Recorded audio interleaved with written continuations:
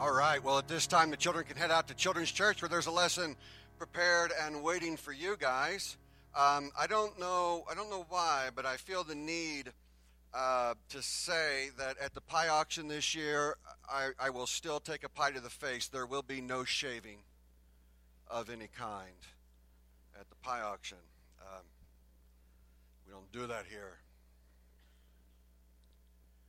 So 2 weeks ago, we started talking about the spiritual exercises that you and I are supposed to be involved in, the spiritual disciplines. We started talking about listening, and it should begin with that, right? Listening to the coach, listening to the instructions, listening to what it is that we are supposed to do. And we talked about how we are to seek the word of the Lord through many different ways, but to hear his voice.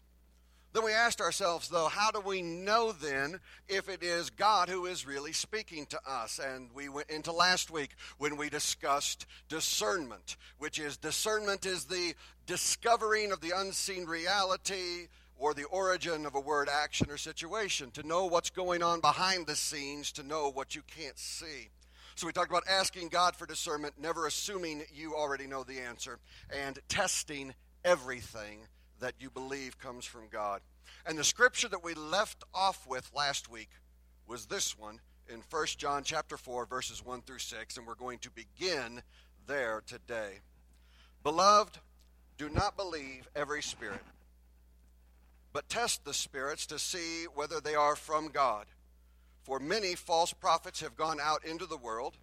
By this you know the Spirit of God. Every spirit that confesses that Jesus Christ has come in the flesh is of God, and every spirit that does not confess Jesus is not from God. This is the spirit of the Antichrist, which you have heard was coming and now is in the world already. Little children, you are from God and have overcome them, for he who is in you is greater than he who is in the world. They are of the world, therefore they speak from the world, and the world listens to them. We are from God. Whoever knows God listens to us. By this we know the spirit of truth from the spirit of error.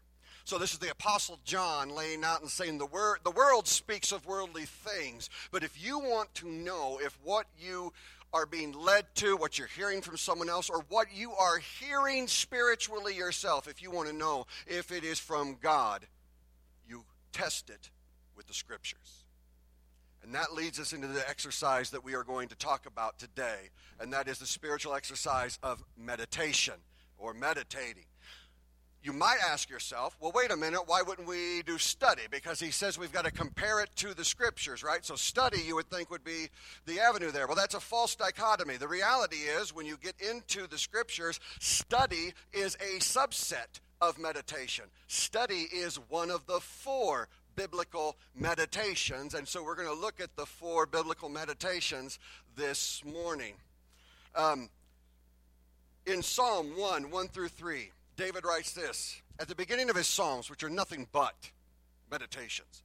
He says, "How blessed is the man who does not walk in the counsel of the wicked, nor stand in the path of sinners, nor sit at the seat of scoffers. But his delight is in the law of the Lord. And on his law he meditates day and night. He will be like a tree firmly planted by streams of water, which yields its fruit in season, and its leaf does not wither, and in whatever he does, he prospers." I want you to understand, David begins writing the Psalms, the first one, right out of the gate, in the first 3 verses. He says, if you want to be rooted and grounded in the Lord, it is not study. He doesn't say prayer. He says it is meditating on what God has said day and night that roots you to life. So to me, if David, the man after God's own heart, is letting us know that if you want to be connected to the life that is in Christ Jesus, you want to be connected to this God, the creator, the sustainer of all things, this is where you do it. This is where it begins. Paul says it in the New Testament this way. He says in Philippians 4:8, "Finally, brothers, whatever is true, whatever is honorable, whatever is just, whatever is pure, whatever is lovely, whatever is commendable, if there is any excellence, if there is anything worthy of praise, think about these things." What you're going to notice today is that the meditations that we're going to be talking about, the four of them, are going to come out of the Old Testament, but there are direct teachings that accentuate the same thing. They don't use the word meditate, but the principle is exactly the same, and I'm going to compare those as we go along. The meditation of the Old Testament and then the instructions that are in the New Testament, so we understand that this is not merely an old law kind of thing. This is a real deal kind of thing.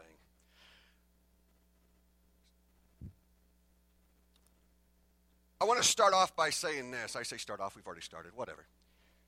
I want to begin by letting you know this about meditation. The world offers meditation as a way of spiritual release, a way of spiritual exploration.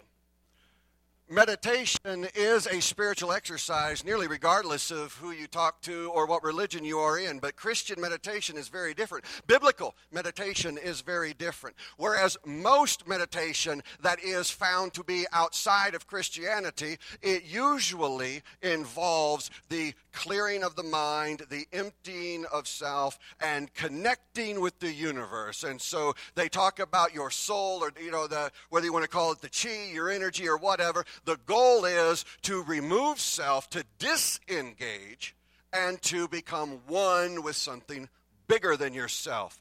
I want to lay out that is not biblical meditation. That is a form of necromancy, by the way. That is a form of seeking the guidance and communing with spirits, which in the Old Testament is highly frowned upon. Not very good. No, what you're going to find is that the biblical meditation is very specific and has very specific purposes. Now, on your sheet, you'll notice you got the fill-out form. That's great. On the back, now whether you got your app, you got it on there too, the notes and the notes for the weekend, you got the assignments. 4 days, each day you can do one of these meditations. Very simple things that you can do. So I just want to encourage you to try it. The worst that happens is you're bored. The best that happens is you discover the living water. So let's start. The first one, the first of the spiritual meditations that we see in the Old Testament is suak. Suak. Every time I read these things, I think I'm speaking Klingon or something. It was some sci-fi language made up. It drives me nuts. Suak means to put things in perspective, to reflect and put into perspective. Okay? The example we're going to use, Abraham and Sarah had a son named Isaac. He was promised to them. Sarah was in her 90s when she became pregnant, and he grew up. So she lived a while after that, even after giving birth to him. But being of the age she was, she did die before he was married. He was very close to his mother. He was very hurt. And the passage we're going to read that uses suak is actually talking about him dealing with his pain and the suffering that he was going through. It says that, and Isaac went out to Suak to meditate in the field toward evening. And he lifted up his eyes and saw, and behold, there were camels coming. What is what's happening here is he is going out after his work day, after the day of busyness, after the day of occupation, all of the things going on in his mind, and he's going out into the field by himself, and he is attempting to put things into perspective. Losing his mother, his father has sent off servants to go get him a wife from somewhere else. That would be pretty stressful, not knowing what they're going to come back with. I mean, do you trust the guys, do you not? Stress, anxiety, loss, and so at the end of his day, he goes out and he goes to meditate. He goes to gain perspective on his day. I think in American iconography, you get the old image of days long gone, long before TV, long before radio, long before internet, and you get the image there of a farmer who's gone out, who's done a day's work, a hard day's work, and at the end of the day, he doesn't have a TV to turn on and occupy his mind. He doesn't have a radio to listen to. No, what he does, of course, I picture it in my head. He's got the straw. He puts it in his mouth. He's sitting on a chair on his porch outside with the breeze going by, watching the clouds, watching the sky. What is he doing at the end of his day? He's reflecting.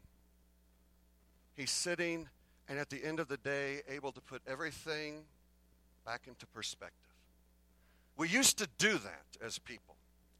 We used to take time to make sure that how we felt and the way our world was actually set into proper proportion with eternity. So Jesus actually tells us to suach. He doesn't use the word, but here's his instructions to the disciples. In Luke chapter 12, verse 22 to 31, it says, "And he said to his disciples, Therefore I tell you, do not be anxious about your life, what you will eat, nor about your body, what you will put on. For life is more than food, and the body more than clothing." Now here's where he tells them to meditate. Consider the ravens. He's telling them to suach here. Consider the ravens. They neither sow nor reap. They have neither storehouse nor barn, and yet God feeds them. Of how much more value are you than the birds? Put yourself into perspective here, he says. If God likes the birds, how does he feel about you? And which of you, by being anxious, can add a single hour to the span of life? And if you are not able to do such a small thing as that, why are you anxious about the rest? Consider the lilies, how they grow. They neither toil nor spin, yet I tell you, even Solomon, in all of his splendor, was not arrayed like one of these. But if God so clothes the grass, which is alive in the field today and tomorrow is thrown in the oven, how much more will he clothe you, O you of little faith? Do not seek what you are to eat and what you are to drink, nor be worried, for the nations of the world seek after these things, and your Father knows that you need them. Instead, seek his kingdom, and these things will be added to you. Right there, he tells them, when you are anxious, when you are stressed, when you are worried, when you are overcome with the thoughts of this world, what you need to do is you need to separate yourself from that world, and you need to put things into perspective. So Jesus specifically, look at the lilies, look at the ravens. God loves them. He loves you. He's putting it all into perspective. We don't do this enough. Listen, that's why I'm not a, okay, how would I say this? I'm not a camper. Jenny always goes, hey, let's go camping. And I'm like, have fun. I'm not going.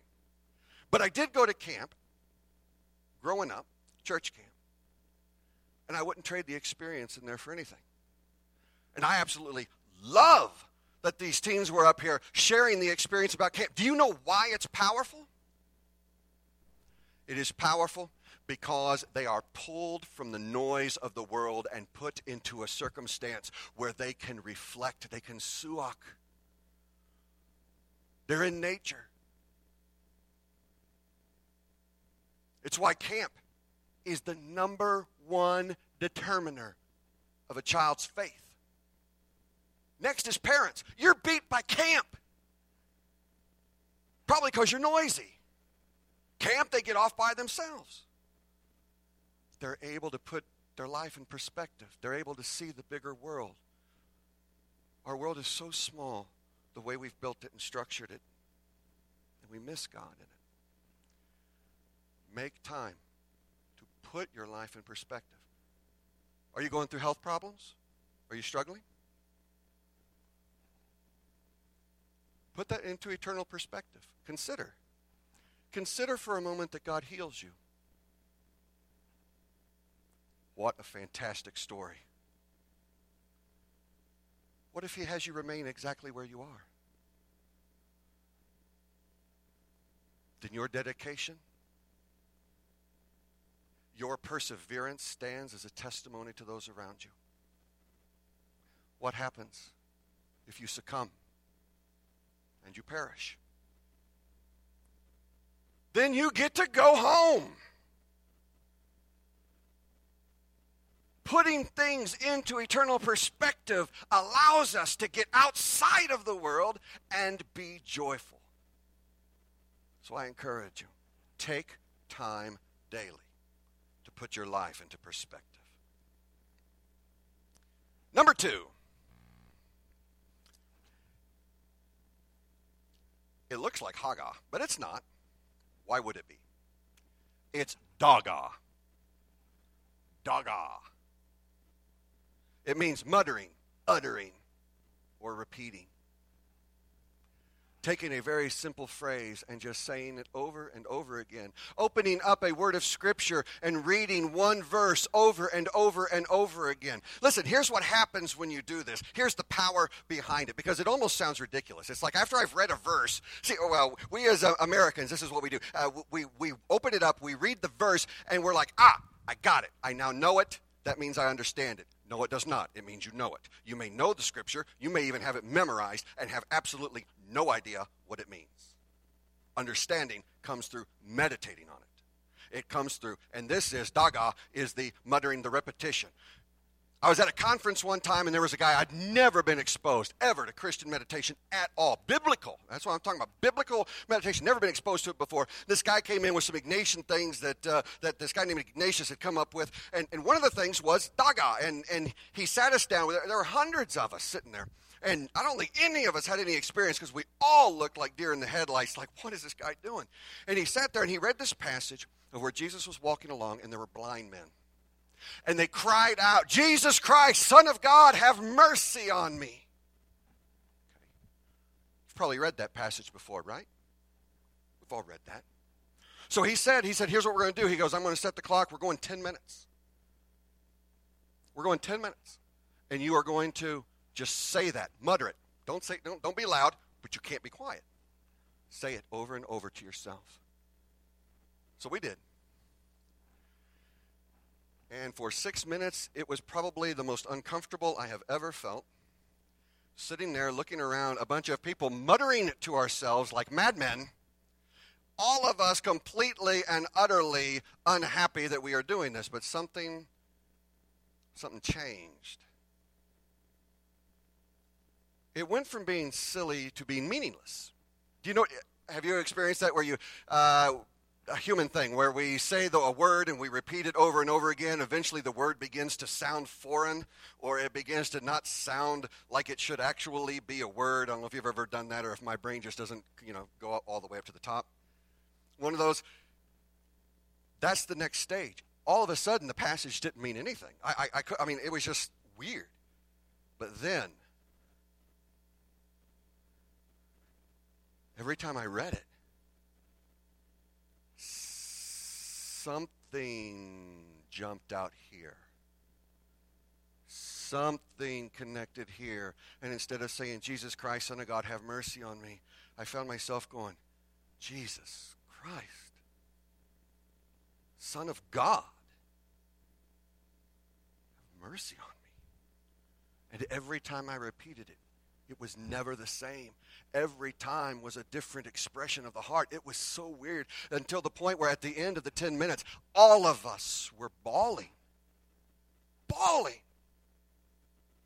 Because in that moment, because of that meditative practice that this guy made us do, we suddenly experienced what it meant and felt to cry out to him for mercy again.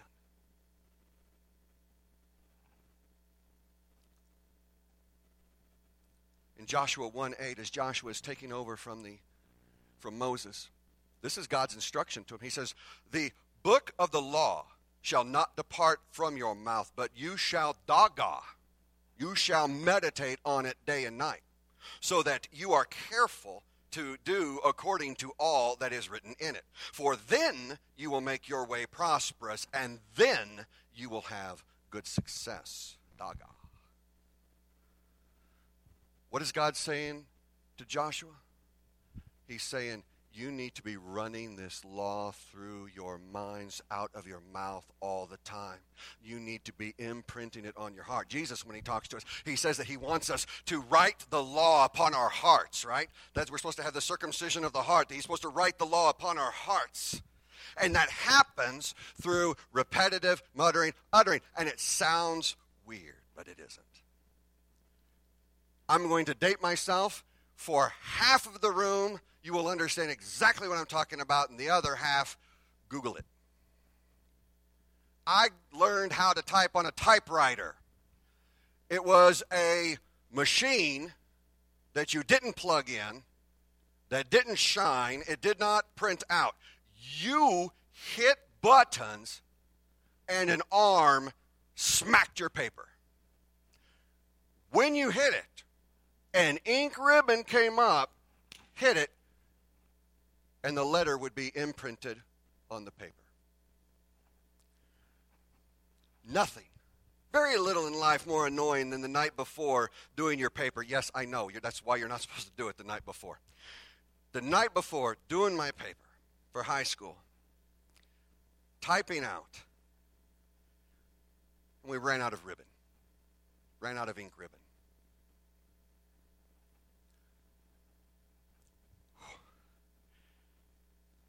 I got so mad.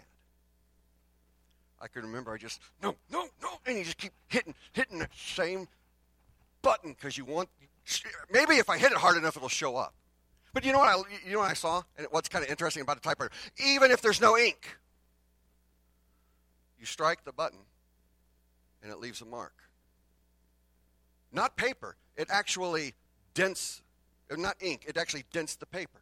If you keep repeatedly hitting it over and over again, each strike imprints that letter deeper and deeper into that paper. You do it long enough, you can get out and you can try to rub out that it's imprinted in it. It's not going anywhere.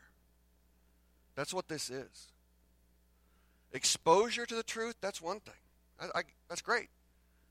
It is this repeating. There is the power in the repeating. So Paul says it this way. It's not, again, he doesn't use the word doggone, but the principle is right there. 1 Thessalonians 5:16 and 18. He says, rejoice always. Pray without ceasing. Give thanks in all circumstances. For this is the will of God in Christ Jesus for you. See, now that's one of those passages that if you don't put it in its proper context, we go, all right, these are good things I should be doing. Now, Paul is saying, as you walk in your life, you should be uttering, muttering, reciting, remembering, praising. That what he has done should always be at the fore of your mouth.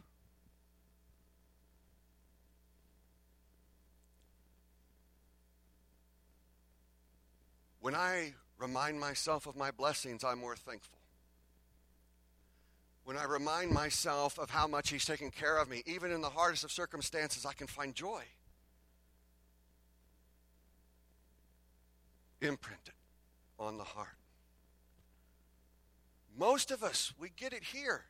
It's easy to put information in here. It is very hard to put it in here. This is the typewriter with ink. This is the typewriter without. It's got to be repetitive on the heart. Number 3. Higgaion. No, I said that wrong. Wrong emphasis. Higgaion. Higgaion means musically speaking the truth.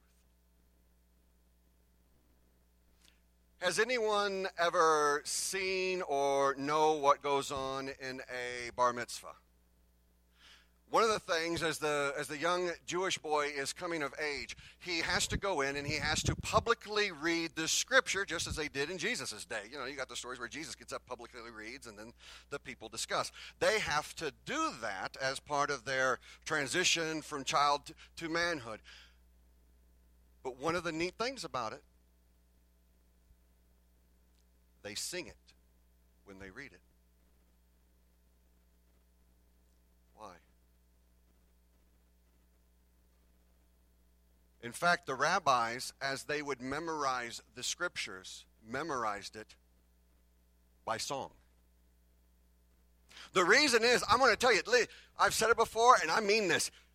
Music is a spiritual language. It is more than just rhythm and notes, and it is a spiritual language. It bypasses the mind, and it moves directly to the heart. In fact, if you don't want it, too bad. If you are listening to it, it is being pressed upon your heart. You don't even have to think about it. Okay, so for any of us who were raised in the 80s and 90s, here's 2 songs. You tell me what product I'm singing about. Give me a break, break me off a piece of that. When was the last time time you saw that commercial? Well, you've never. Why do you know that? Why is that? It's not here. I wasn't sitting here thinking about chocolate. I am now. Why? Because they imprinted it on me. I'm sitting there hanging out. It's on the TV. I'm not even paying attention to it. It bypasses my head and hits there. It sinks in. That's why I'm careful about the music I listen to, because it sinks in. I used to tell my mom, Mom, I'm not listening to the words. Oh, man, that was true. It doesn't matter. You don't have to be listening. It bypasses your mind. It goes straight here. All right, how about this one? To all beefs, patty, special sauce, lettuce, cheese, pickles, onions on a sesame seed bun. Big Mac. Okay. Not as a great example, I see. That's one. Constantly. That's why radio people, if you turn on the radio and there's an ad, what do they do at the end of the ad? Cade, can you sing me the bull one? Oh, he's in there. My kids run around singing the 1-800-241-BRAD all the time. You know what I'm talking about? It's all the time. Why do I don't need a lawyer. But I'll tell you what, if I ever need one, I know who to call. The bull. Why? As I'm driving, I just hear this stupid jingle in my head, and now it's stuck in here, and I don't want it. I don't want that, but it's stuck in there. It's never going anywhere till Alzheimer's. It's nowhere.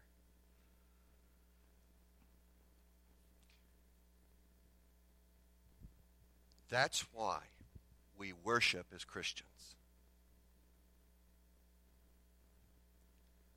We sing truth, and it bypasses our mind and goes straight to the heart.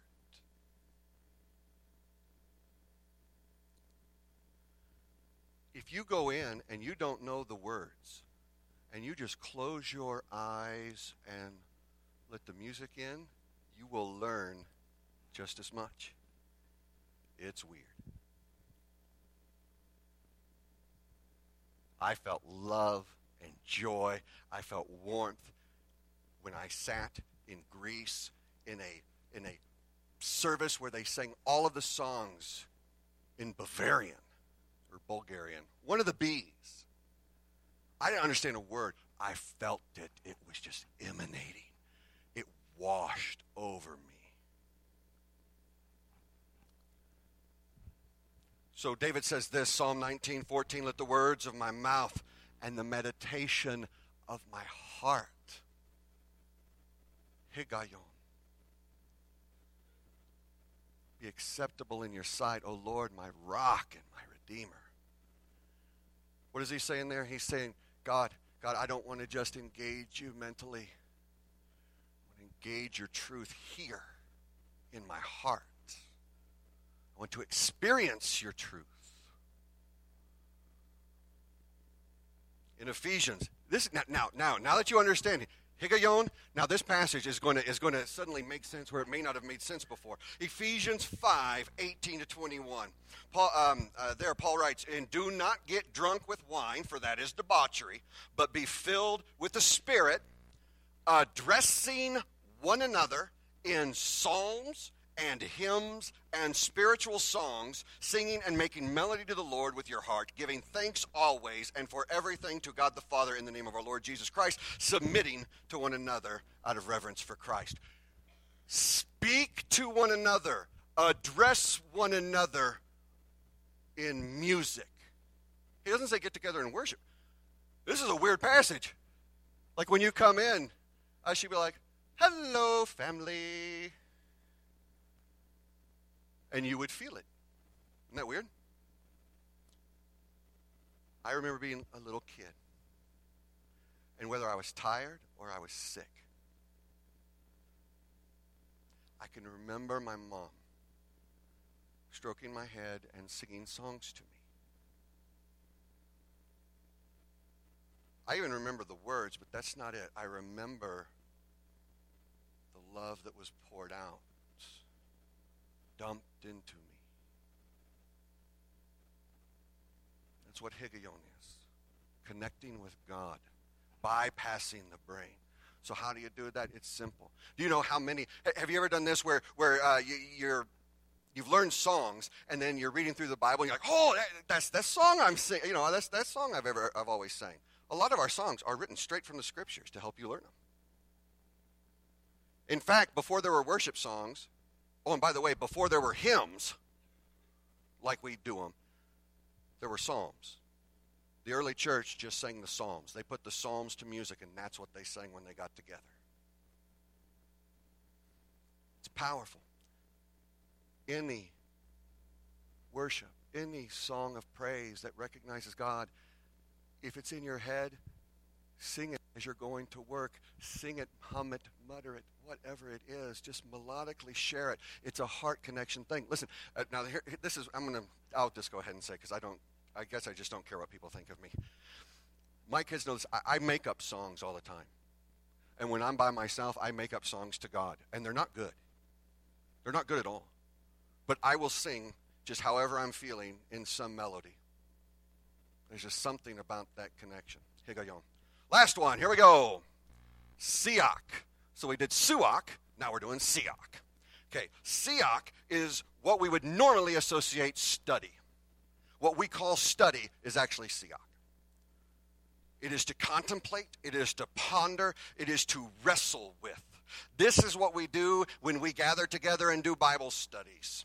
For most of us, it's probably what we do if we read our Bible at any time. We're trying to understand it. We're trying to contemplate it. We're trying to apply it to our lives. We're trying to siach. We want to understand it better. We're going to wrestle with it. We're going to take the truth of God. We're going to impose it on our life, and we're going to change ourselves to be more like what it is.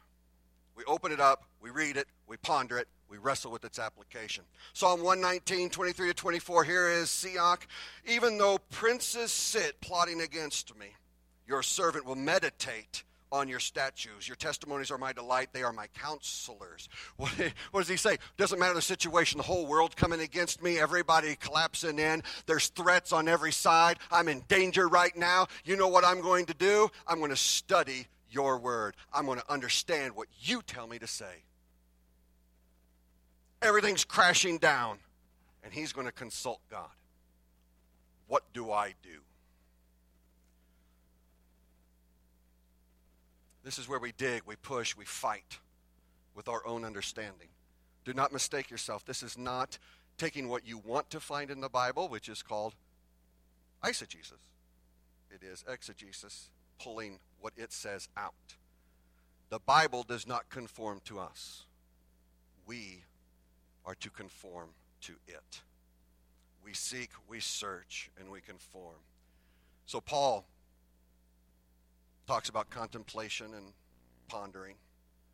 He says, all Scripture is God-breathed and profitable for teaching, for reproof, for correction, and for training in all righteousness, that the man of God may be complete, equipped for every good work.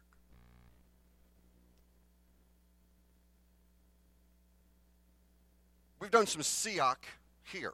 Hopefully you've learned something that you didn't know before. And it's come from the Scriptures. Explaining, expounding, pondering, contemplating, wrestling with. Paul says it is this Scripture that changes, transforms, makes us better. But we have to come to it and allow it to do so.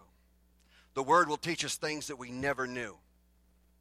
I've done college. I've done masters. I have been doing this for over 20 years. And I still find things all the time. And the cool thing is, it's like the closer you get to finishing a puzzle, the more exciting it is because it moves faster and things all of a sudden fit in easier. It's amazing. So here's a nice image to take home. We have 4 meditations. Siach, suach, daga, and higgaion. So here I stand as the antediluvian man. If I go to the gym and I pick up the barbells with my SEOC, with my study, I'm going to wrestle and I'm going to ponder and I'm going to try to understand that scripture. And I go and I work it out. Every time I'm in the scripture, I'm doing SEOC, which is, by the way, what we do.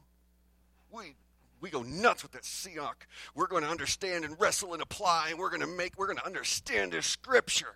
And we don't do any of the other three. Now, if I go to a gym and I only work out one of my arms, none of my legs, and leave the other arm not doing anything, I'm going to look like a messed up half Popeye. How stupid would you look? What's up? Huge beefed out arm. You look ridiculous. And you wouldn't be able to do anything. This is an exercise that requires us to find ourselves in all of this. Constantly putting ourselves into eternal perspective. Repeating, reminding ourselves of the truth. Melodically doing so to get it instantly to the heart. And wrestling with the ultimate mystery and truth that is in the gospel. He's in all of it. He wants to engage you in it. I encourage you to try those 4 things this week. And right now, when I have the band come up, we're going to sing